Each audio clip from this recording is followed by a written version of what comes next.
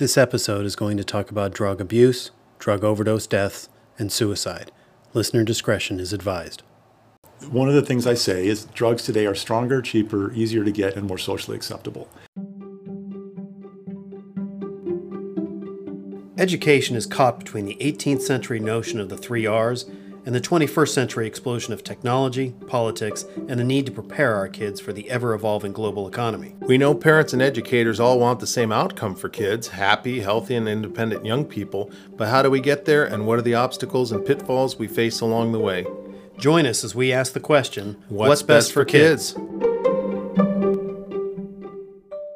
Hey Don, how you doing?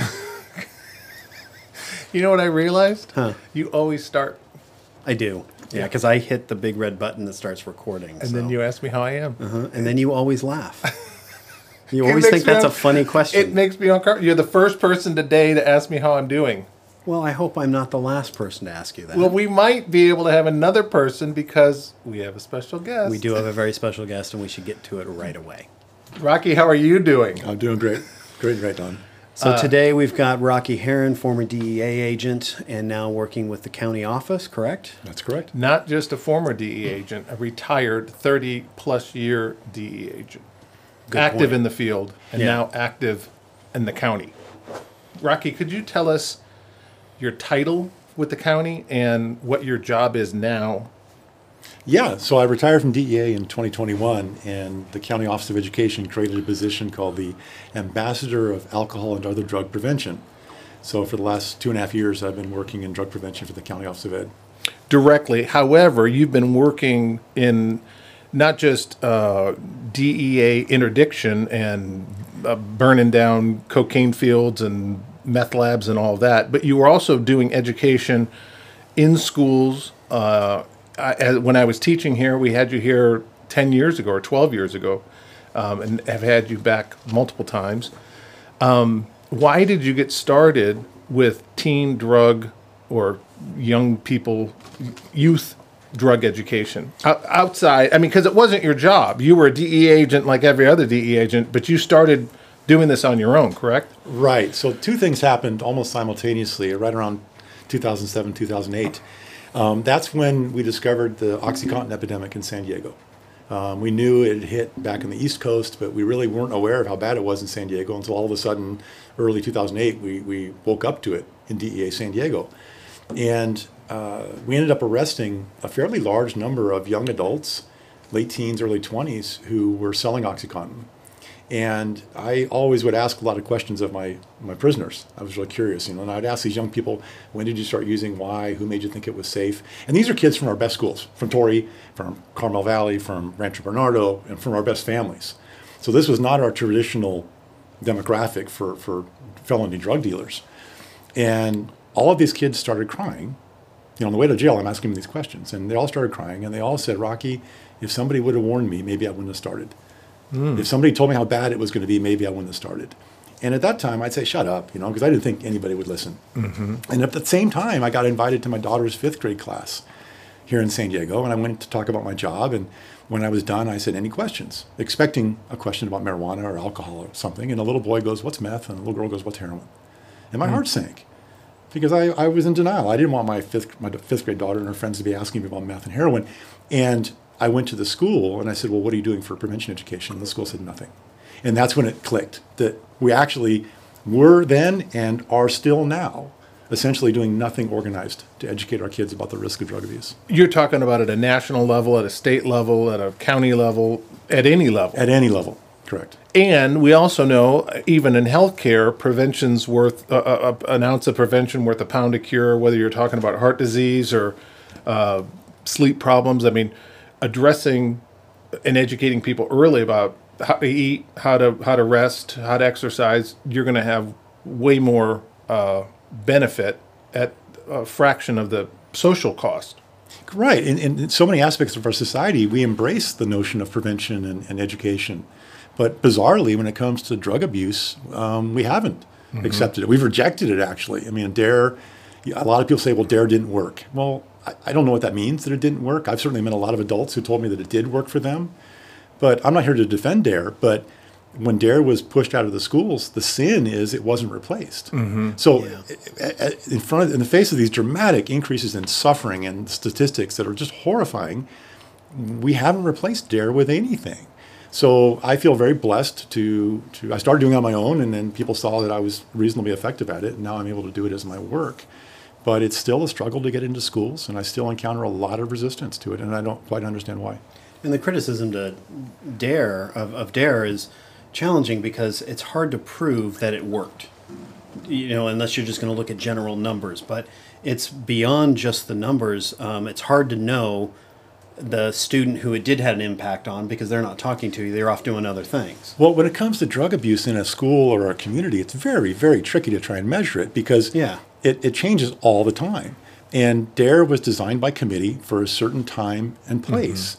And the drug problem has continued to grow dramatically. And morph. Morph and change, right? So I think it's a little unfair, unreasonable to blame DARE on its own for failing to meet, the drug problem. But the bigger issue is why have we as a society essentially rejected the entire concept of prevention education?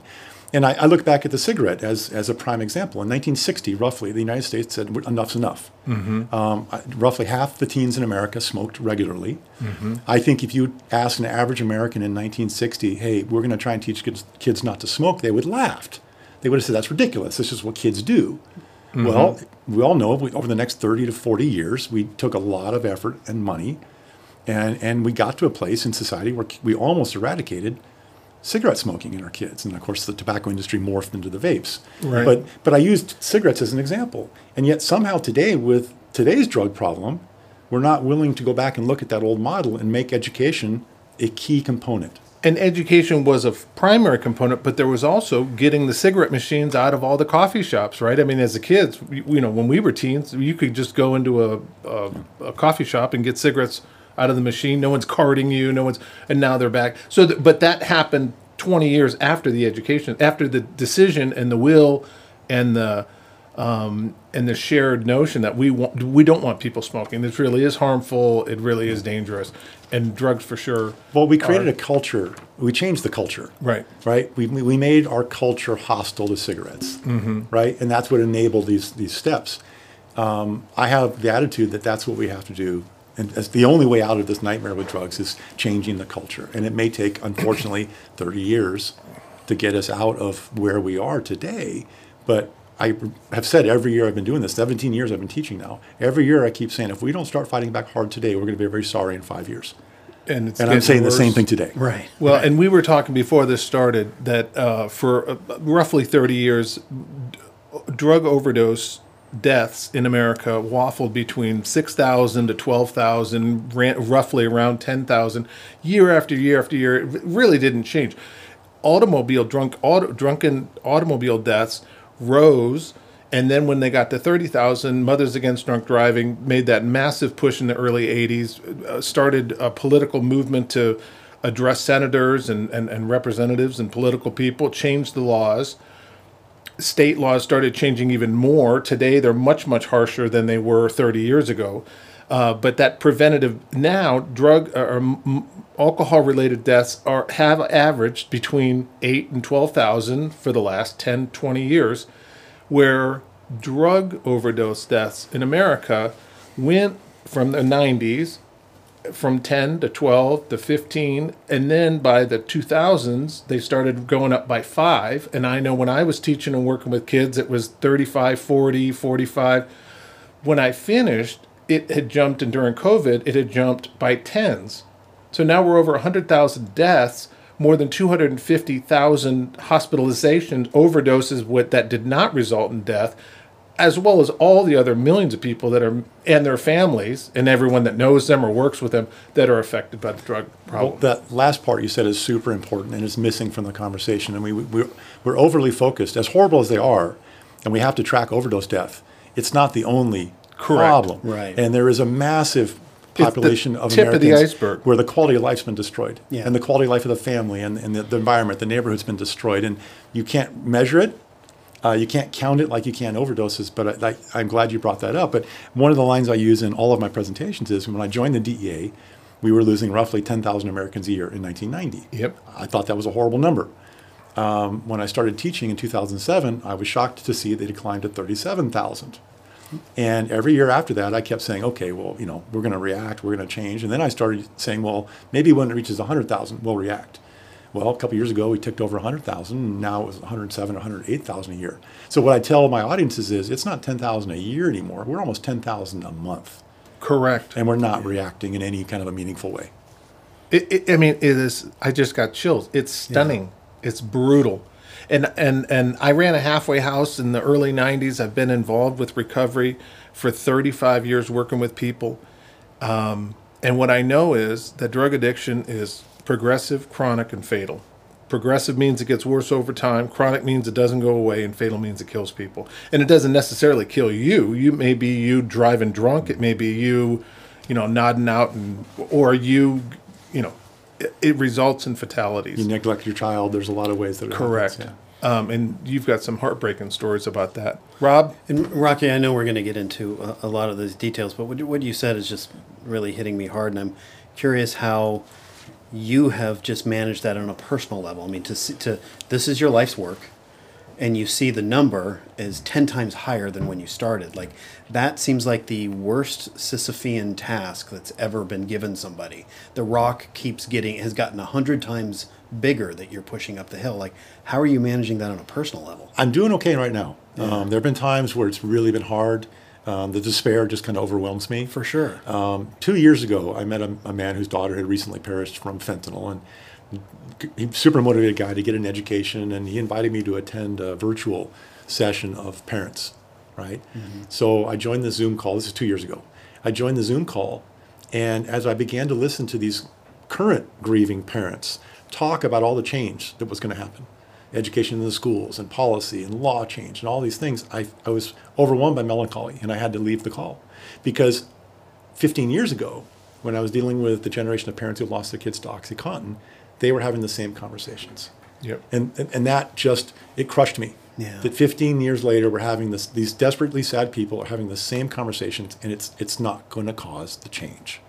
And why it's not causing the change, that's a very complicated issue. Mm-hmm. My goal is simply to keep pushing the rock up the mountain. And I was fighting to save the world, and I've stopped doing that. And now if a school doesn't want me to come in, okay, I'll go where I'm wanted. And that's how I have to survive emotionally. And even if I feel sorry for the kids who aren't getting the message, I can't fight everybody all the time on this. Yeah. Well, while we've got this time, I just want to thank you. You're going to be here tonight at Torrey speaking to some parents, so thank you for taking time to do that and being here beforehand, because it's going to have an impact on our community, because as you've experienced, we've had this even recently here with a Torrey family. So I appreciate the work you're doing. The adults don't know what they don't know. Yeah. Right? Yeah. So there'll be somebody in this audience tonight who is positively impacted by what we share. Yeah. Mm-hmm. When I was teaching at the continuation school, we had the Sheriff's Joint Task Force. That was, the North County has a joint task force that was working with drug interdiction and drug sales and what have you. And they came in and warned us. It was like 2002, I think it was 2002 or 2003, but they were saying that because of the Gulf War and the change in the Taliban and the loss of control over those poppy fields, that the farmers were going to go back and start producing tons of heroin, to be on the lookout for heroin that was going to come into the county and up from Mexico, and there has never, I don't think I've ever had an in-service that had a more prophetic prediction, because within 2 years the heroin problem in the schools was huge. It was and terrifying, right? But it was actual heroin. I mean, kids were going down to Mexico. But then, right after that, 2008, that's when the OxyContin, the pills, and the smoke in the 80s, and it was $40 a pill. So then iPods are getting swiped left and right, and all the just you couldn't leave anything anywhere because there were just so many kids that were addicted. And then the actual heroin came back in 2010. And the pills have never left, but now the fentanyl, which has really been in 2015-ish, I'd say, and for anyone that's listening, I know everyone that starts our podcast has every intention of finishing our podcast because they just hearing about 70s toys and 80s music, quotes from you, and then me sometimes correcting your words. Who wouldn't stay Yeah, for that? who doesn't want to listen to that all the time? But if you're not going to stay, if you've got to go do the dishes or do the laundry, I want to tell you the thing that has stuck with me the longest, and it's been more than 12 years, you had an auditory, the gym was full, 2,500 kids, the whole school was in there, and kids were not on their phones. And you said something that I've never forgotten. You said, one pill one time will kill you.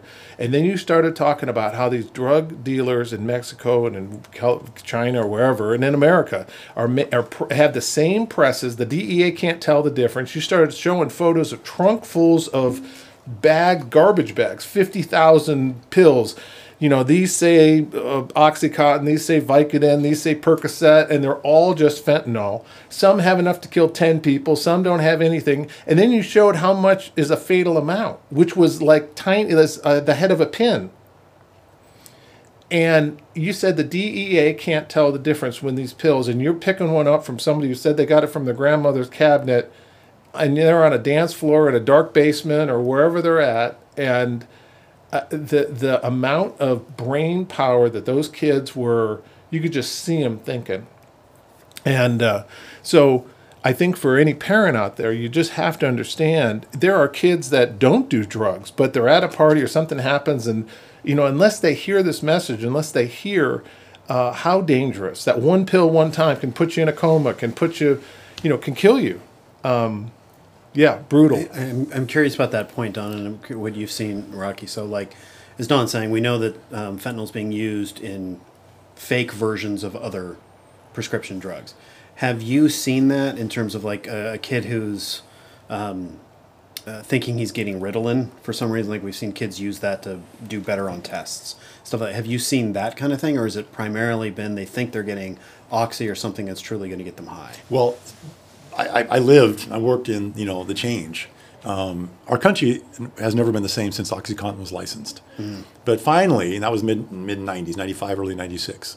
Finally, by I think it was 2010, 2011, the federal government mandated that the Purdue Pharma, reformulate OxyContin.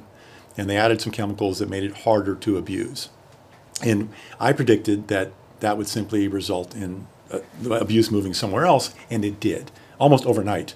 We saw the abuse of OxyContin drop, and people began to abuse a drug called roxicodone, which is a 30 milligram instant release tablet, and sold generically. It's not near as expensive at a pharmacy. But it's produced by a drug company, not like homemade. Mallinckrodt makes roxicodone, and it was 30 milligram tablet, and just as abusable as OxyContin. So overnight, we saw abuse just leap over to roxicodone, the blue pill with an M and a 30. But aren't they crushing it and snorting it, so smoking they could crush it and snort it. You can heat it up on a piece of foil.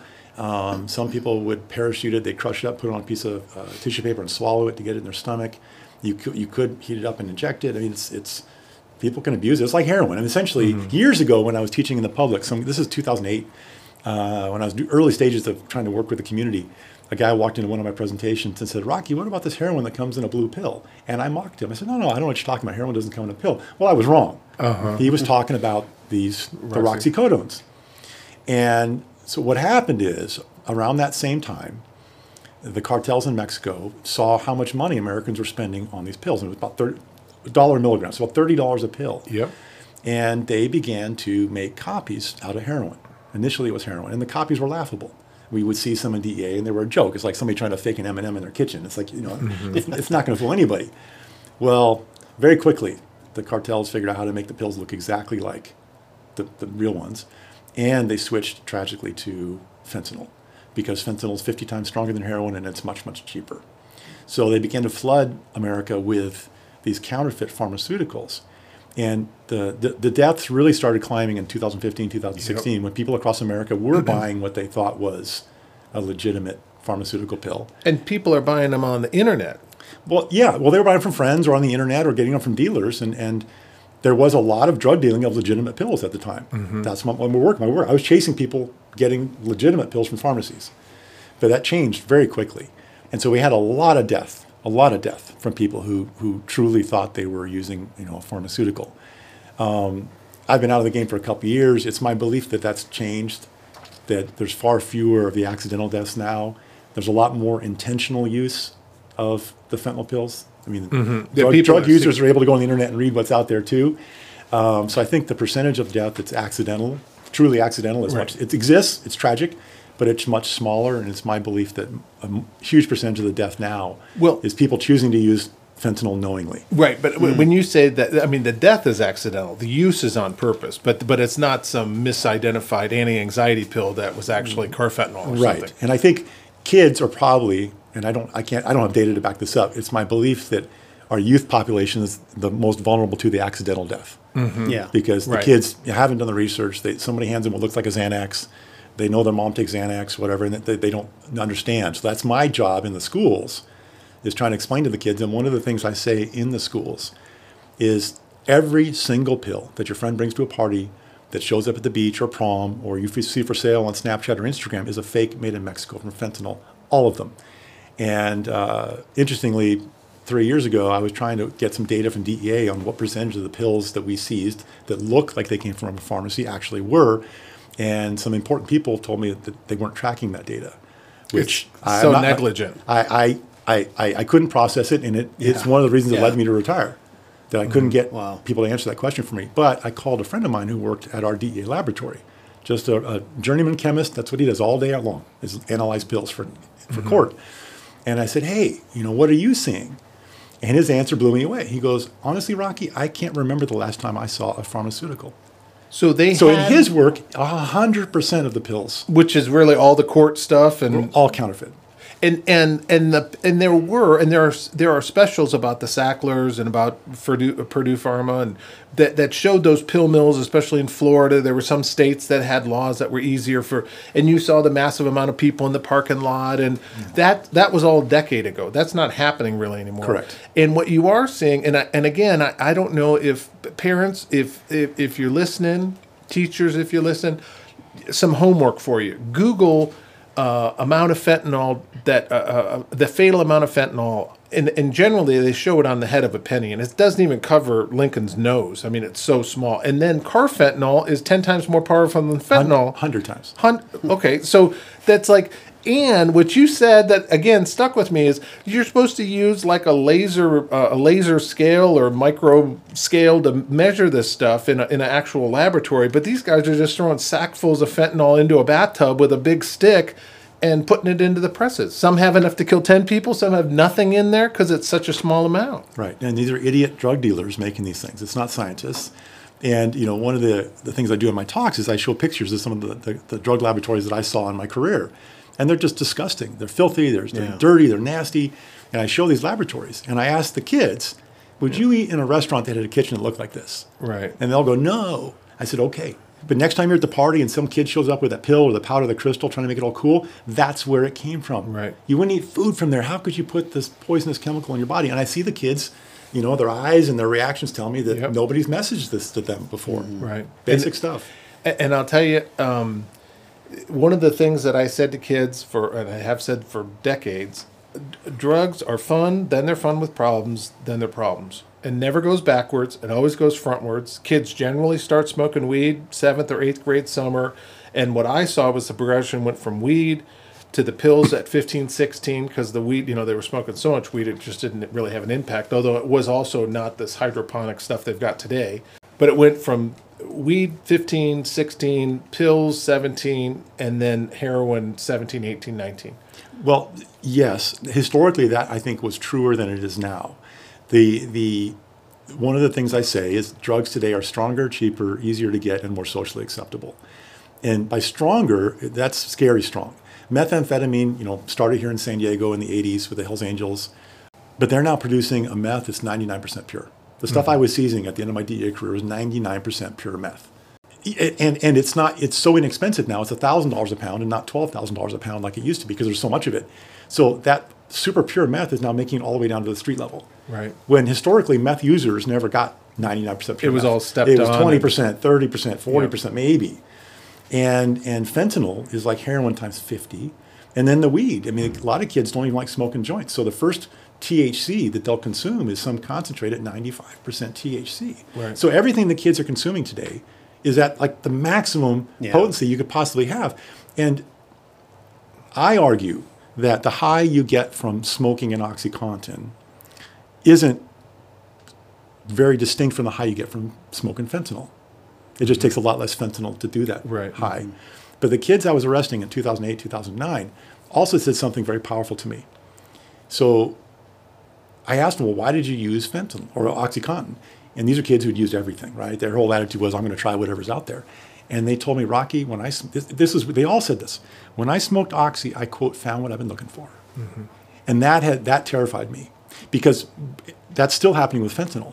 So for some people, the high they get from fentanyl is so overwhelmingly positive for them that they know instantly there's nothing else in life that's going to equal it, and they are psychologically hooked from the first use. And what that, for people that haven't done it, it feels like a warm blanket. It's like chicken soup, warm blanket, the most loving, nurturing. For some people. Yeah. Some people, and the three of us here, I might get itchy and not like it at all. Right. Rob might fall asleep, and you might go, well, that's the best thing that ever happened to me. Right. And that's what's so terrifying because nobody knows. We're all so unique, and our brain chemistry is so unique. Nobody knows. Just like gambling. I mean, it's gambling, the same place. Alcohol. Yep. I had a boss, he was a lawyer, he used to drink one glass of wine, and his whole face would change. Flush.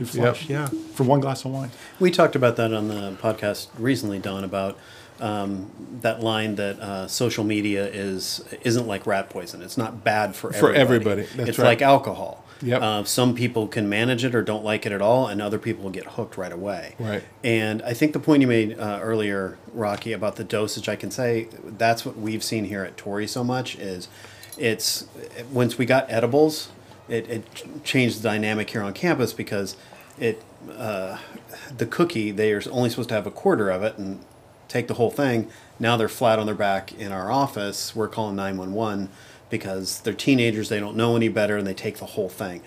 And for Gen X parents like us, the dosage piece sort of blindsided, I think, a lot of parents. They never considered that it was so much more concentrated. Parents and adults and school leaders and political leaders still think, too many, that the drug problem facing the kids today is similar to what it was 20 years ago. Right, exactly. Or people talk about smoking weed like it's the 60s and Crosby, Stills, and Nash and hippies. Right. Yes, but that's one of the obstacles is many people who could open doors for me aren't really interested because they have these very outdated understandings, right? So that's one of the challenges in front of me. But I use this example. When my kids, unfortunately as teenagers, dabble with alcohol and had some alcohol, incidents, one of the very first questions I asked, and I think any parent would ask, is, well, what were they drinking?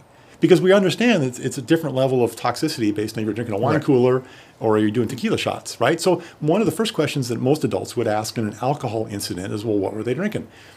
With marijuana, most parents don't understand it's not the 4% THC natural plant that my middle school friends smoked, that Bob Marley smoked. It's 25 to 30% THC in a joint today, which is 6 or 7 times as much THC. Or if it's an edible, it could be 90%. Yeah. But the marijuana industry just wants us to call it all marijuana. And we need to give the different potencies different names, like we've done with alcohol. And unfortunately, I think a lot of people don't ask that question. We had one of the directors of the it was the adolescent drug researcher for the RAND Corporation. I mean, the fact that a Torrey student had this parent who was phenomenal. She came and spoke, and the discomfort in the room when she's just laying out the truth. I mean, nailing like when kids start, how they do it.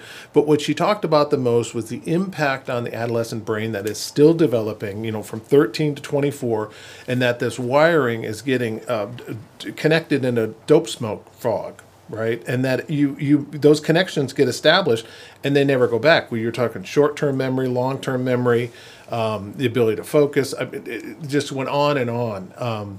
And this was research-based. The RAND Corporation is not political. It's just like, what are the facts? And she was very factual and logical. So I think that I remember a long time ago there was a USA Today article that said 20% of kids that start smoking weed smoke with their parents.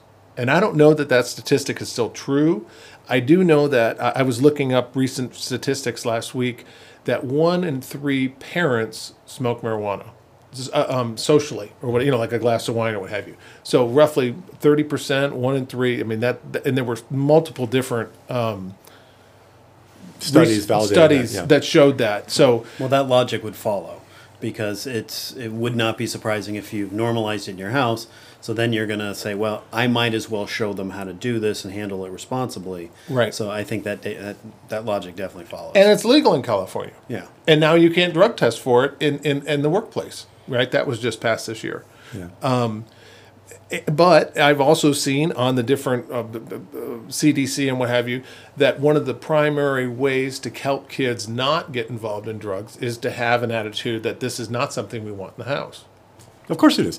And sending clear messaging. And a lot of parents who like weed, they're not going to send that message, right? They're just going to assume that the kids are going to do it. I think a lot of people assume that everybody does it. I still tell people I never smoked weed, and they look at me like I'm lying. Right. I just, I almost did. My friends pushed me to when I was young, and I thought about it, and I made a decision at 11 or 12. I knew weed wasn't going to kill me, but I also figured out that it was never going to help me. Yeah. So that was my logic. Like, why am I ever going to use something that I might like? Right. Because my friend sure liked it. Why am I going to start using this if I know it's not going to help me? But it's this. We have to change the societal norms, and it's going to be hard. I go to some high schools in San Diego, and I start talking about weed, and some kid will say, "Why are you talking about weed? It's not a drug," and they're not joking. Right. Right. That's their belief, because we allow the marijuana industry to tell them all day, every day that it's not, in fact, not a drug.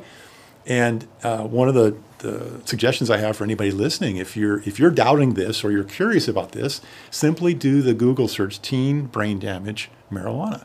Teen brain damage marijuana. And you will find, I just did it recently, you will find hundreds and hundreds and hundreds of articles from around the world documenting how devastating it is to youth development. And I'm not going to say that it's the devil weed, but I do recommend to kids that, and families, that you pay attention to the youth damage it's causing. Right.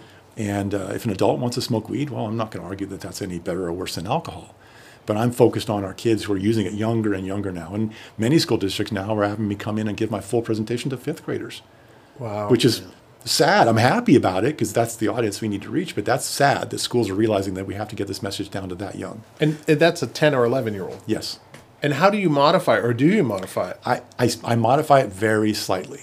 And my tone changes, and my presentation changes. Right. But the power of the imagery and all that is almost the same. There's a couple images I take, a few of the shocking images I pull out. But it's 95% the same, and they're giving me 90 minutes. So it's funny, I tell some elementary educators that I'm going to do a 90-minute drug assembly with fifth graders, and they You're like, good luck. good luck, right? And I don't say hold my beer. Are you bringing puppets? I don't say hold my beer, but I'm like, watch me. And I did it yesterday in Lemon Grove. In 90 minutes, the kids are sitting on the floor in the little media room, and at the end, they're cheering, they're screaming, "I choose my future."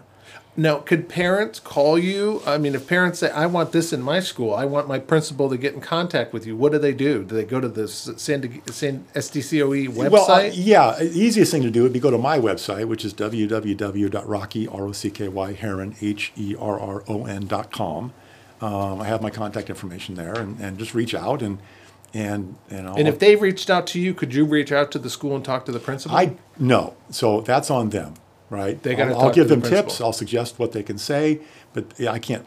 I don't have the energy to fight all that. So I tell people, this is what I recommend. This is what I recommend you say. Here's a bunch of resources. Right. Here's the website for the County Office of Ed, which is wonderful. The acceptance of me and my work changed dramatically once I was employed by the County Office of Ed. Yeah. Schools that were reluctant to bring me in because I was a DEA guy, and the administrators fear that parents might question that. That's not the problem anymore, because now I'm the county office guy, and there's a blue ribbon stamp on my work, which I'm very proud of. And I wanted to point out that I'm very grateful to the county office and to Dr. Gotthold for hiring me, because as far as I know, my position is unique in the country.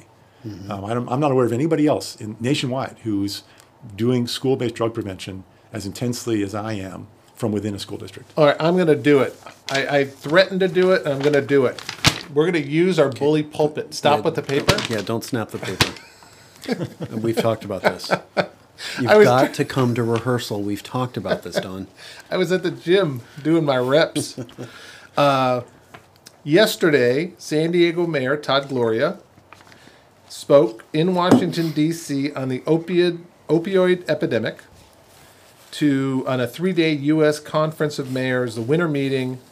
He delivered more remarks to a panel discussion entitled Opioid Epidemic, Evidence-Informed Mayoral Strategies, sharing his actions to attempt to combat the proliferation of opioid in San Diego.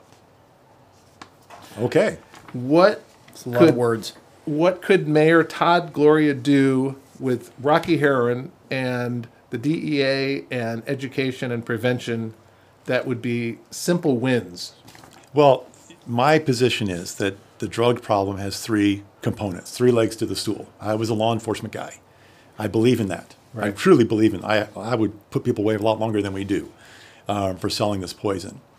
The other leg would be treatment and recovery, and fortunately, we're putting a lot more resources. But with these powerful drugs today, that's a very, very complicated problem once people have gone down the road of abuse. Can we stop for 1 second? Because I've been working with and visiting a friend of mine who's 5 weeks sober off of meth, still having hallucinations. Hasn't touched drugs in 5 weeks and is still hearing things, seeing things, now on antipsychotic medication.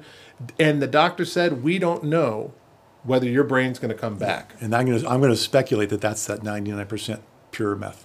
Yep. That he just, the level of meth he was consuming, and it's so inexpensive that the cost is not a factor anymore. Yep. But he goes psychotic on his own within 48 hours or 72 hours. But what I was saying about the drugs are stronger, it's scary. Yes. Nobody could afford or acquire the meth that your friend was taking to Yep. discover that brain damage that happened from it. And so, again, to the listeners, it is scary, powerful, and scary, dangerous, and scary, permanent in some situations.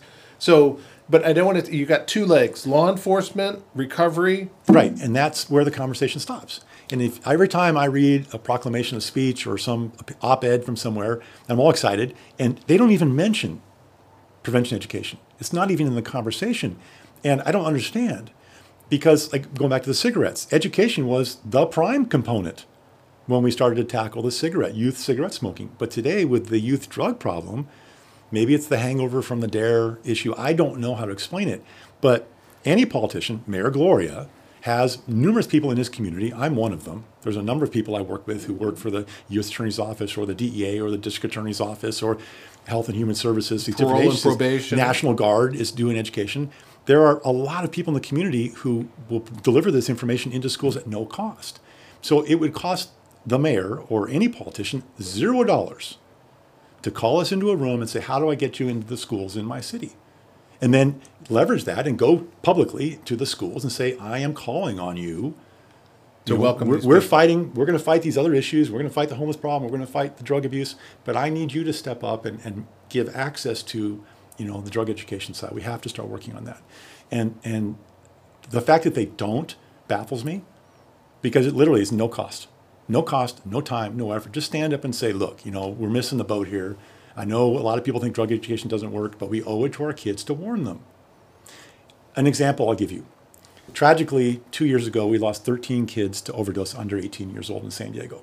Unbelievable. 13 deaths of kids under 18 years old. Last year, it was only 6. So, there's been some progress there. But if we had, this is a harsh example, but if we had some human killer that once a month was stalking a school child in San Diego, and we had some notion what that guy drove and what he generally looked like, I think every kid in San Diego tomorrow would know that information. We would sit down and we would warn our kids. Look if you out for see the guy this, with the freckles and the tall bald guy with glasses, you look out for that guy. Fentanyl, which is waiting for all of our kids at every party they go to, every time they go to the beach, every bonfire, every prom, every time they go to a friend's house, they're at risk of somebody bringing a handful of something that has fentanyl in it. We're not giving our kids the same warning. Yep. And so is that our fault or the kids' fault that they don't know how dangerous this stuff is? Great question. No, that is because it is our fault. I'll answer that. I don't think it's necessarily the kid's fault. That is part of our responsibility as parents. My kids have had the benefit of living with an administrator their whole life, so they're scared out of their minds by all the stories I've heard and shared. I do think it's a parent's responsibility, and I want to speak a little bit to what you're talking about, like the easy part of getting into the schools, because Don and I did an episode at the end of last year called "Fix Everything Everywhere All at Once." And it was one of the challenges on school campuses. Like when I had, we have this event tonight because a group of parents came to speak to me last summer. So this is how long it's taken us to even get there. Yeah. And they asked that same question, like, why aren't you doing this like all the time? Why are we doing it? And I said, here's why. Because I've got a state law that requires me to train kids and parents on suicide prevention. We've got parents all over us about college acceptance and grade challenges. Like, so all of these things are kind of falling on us. We've got traffic fatalities, everything. So trying to, it sounds terrible. E-bikes. Right, e-bikes. Yeah, that's why aren't you training the kids how to ride e-bikes? I'm like, when did that become my responsibility? I didn't buy them the e-bike and I didn't invent the e-bike. You gave it to them and now I got to teach them how to ride it? That's not happening. So it became this like almost like a bum rush on the schools of get everything in there. And because I look back when we had you here years ago, and it seemed easier then. And since the pandemic, it's been harder to catch up with all those things. So I think we're getting closer to it. Like tonight's a parent event, and I just talked to you about being here next year to talk to the kids a couple of times. So I think we're getting back there. But to answer that question, why it's been difficult is I think schools are being asked to do a tremendous amount right now, and we're having trouble keeping up. I got a master's in education. I finished in 2015. And one of the things that shocked, I was the only non-teacher in my program. Right. And one of the things that shocked me was how many things schools were being asked to solve. Yeah. And I really looked at that. And part of it, unfortunately, is the fault of the school systems, which keep saying, well, give us more funding and we will address these problems. Instead of schools saying, sorry, we can't do that. Right. Many schools or school systems seem to say, oh, yeah, just give us more funding and we'll take care of that. But it's also an issue like with child trafficking. Who sees children the most? We do, and who's going to notice? Or child abuse, the bruises, the stories. Well, and I have worked closely with schools for 17 years, right? In this capacity, right? I don't want your job. I mean, I've learned how challenging. You have an endless list of have-tos and requirements, right? So I'll do a staff training or a superintendent briefing, and everyone's like, "Oh my God, we have to do something." When they leave the meeting. Right. Well, they drive back to their office and they've got 20 crisis emails and enraged parents and kids getting arrested or whatever. So that priority of the drug thing just perpetually falls off the bottom. Exactly now, right. I'll get a lot of schools that, because I want 60 minutes, minimum with the kids. A lot of schools are giving me 90 now. But I've had some schools or districts tell me, well, we really can't change our bell schedule. And sometimes when I'm tired or not so patient, I look at them and say, if you have a student overdose tonight, you'll be changing your bell schedule tomorrow. And that's, harsh. It's harsh, but it's true. And the level of the drug threat is such that I don't care, right? And obviously I have my myopic position. This is where I am. Sure. But what I'm frustrated about is, not to call out Mayor Gloria, but I'm frustrated using it as an example. The people in power of leadership who have a voice aren't stepping up and saying, I know it's hard for you. We're going to try and get you some extra funding. I'm going to lean on the legislature to mandate some funding for you. I'm not hearing those conversations. I'm sure somebody in Sacramento is pushing for some sort of mandated drug prevention. But how bad does the problem have to get, guys? Right. Well, you reminded me of when I was organizing the Yellow Ribbon suicide prevention and mental health programs, and I called and because I had a background in public relations with the military, I'm happy to work with the news and whether it's print or film or TV, and I would call up these stations and tell them, that we're having these programs, and not one TV station would come to cover it. They covered the drunk driving, and there was a little bit more drama, but. And I would say to them, when we've had kids who have died by suicide, you are parked out there trying to interview kids, trying to, stick their camera in their faces or leave in the parking lot. But here I am inviting you in to see what the kind of education we're giving them to help them not do this, and you're not interested. If we had a kid ready to jump off a building, God forbid, you'd be way out there with everybody else in the parking lot. And I think it's sick. I think it's wrong, and the focus is wrong. And I think that the same way with the state legislatures, that those Mothers Against Drunk Driving were a force. They were just enough is enough, and really, and we've seen it with the Sandy Hook Promise, and a lot of the gun violence parents have organized and are pushing politically, and yet we haven't seen an organization or Mother's Demand is another political organization about gun violence. But we have, I don't know of a drug overdose parent organization, and I'm sure that there must be some group, but it's more for support and grieving than it is for political change and action. There are some. Song for Charlie is one up in LA, based in LA, that I work with and support. There are some. I think I want to go here. I question how society's not reacting. Right. Mm-hmm. And unfortunately, I think we have a stigma. We have a massive stigma in our society against drug users, and on some level, too many of us, when we hear about an overdose, cast blame on the overdose victim. Well, they chose to use it. And I have to think, and sadly, absent any other explanation, for me, that is where I'm going on why we're not reacting, why it could be 110,000 deaths a year and we're not seeing these conversations about the political change. Is it partly we talk about a lot about different generations and stuff, and many parents have an image of a drug user, and it's rarely the accurate image. I mean, I had a family member who was a hardcore cocaine addict for 10 years. You would not have known it by any stretch of the imagination. We have this image of the strung out heroin addict, Sid Vicious. That's a drug user. Well, Don, when did you go for rehab? Well, I didn't go to rehab, but I stopped drinking in '89. Okay, or so 88. I went to college with Don. Right, we're classmates at a small school. And He knew I had a problem. Don's a large man with a large personality. I'm a large man at the time. Now I got a big personality. I was small. I was kind of a quiet guy. But Don has a big personality. Why don't you let it out on the podcast? No, but Don is a good kid. Don was an extremely high functioning student at a very, very elite, high functioning school. Yeah. Are you frosting my cake? No, I'm not. But I'm just saying that I had no idea. I had no idea until I met Don years later. Yeah. We weren't actually close friends in college. We became friends later. But I had no idea that Don was going through what he went through. And just a perfect example that, and not everybody could function like Don did, right? Some people could drink as much as Don did and stop functioning. And I did crash and burn, and I didn't graduate. In a year before I didn't graduate, Professor Yale, the department chairman, told me after an office visit, he said, Don, you're not going to charm a major out of the department. You're actually going to have to do the work. And I was offended. What do you mean I can't smooth it? Wow. Oh, I was schmoozing hard. But I want to get back to what you were saying about the blame and the victim. And because, over 30 years, but particularly in the last 25, 23, I've lost 25 to maybe even 30 friends now, and former students. And these aren't like kids that I heard about in the school. I mean, these are kids that I've had conversations like this, worked with, tried to help. Some that had gotten sober. One that was sober for 8 years got pills off the internet, and it was that carfentanil wave in 2015 that came through, and the cops knew immediately what had happened. And it's brutal.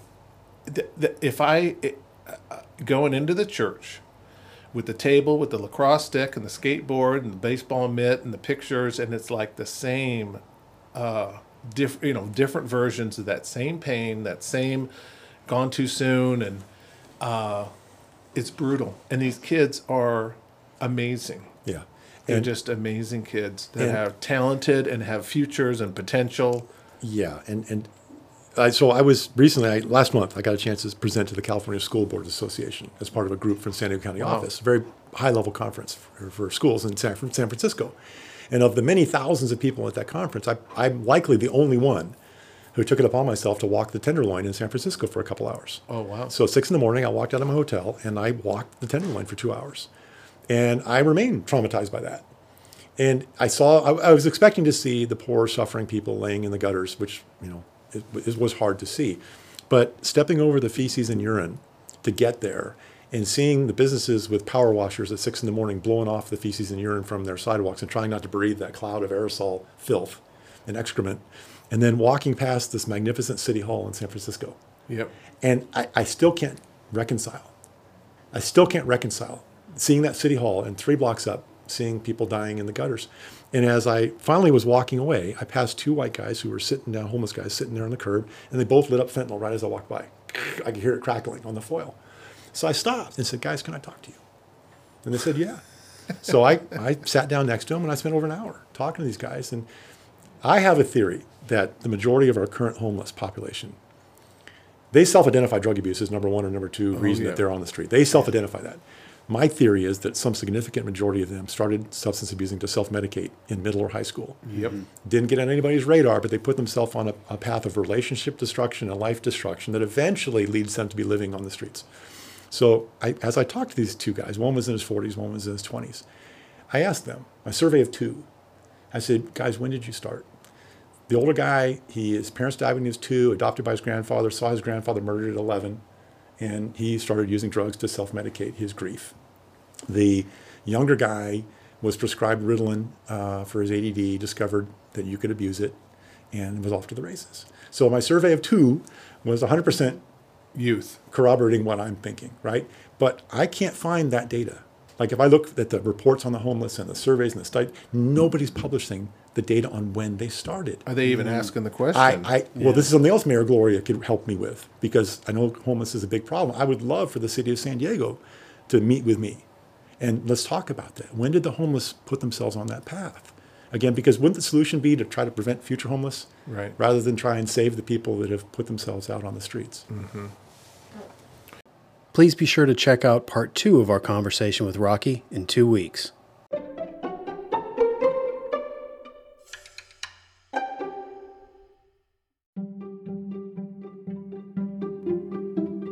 That's all for today's episode.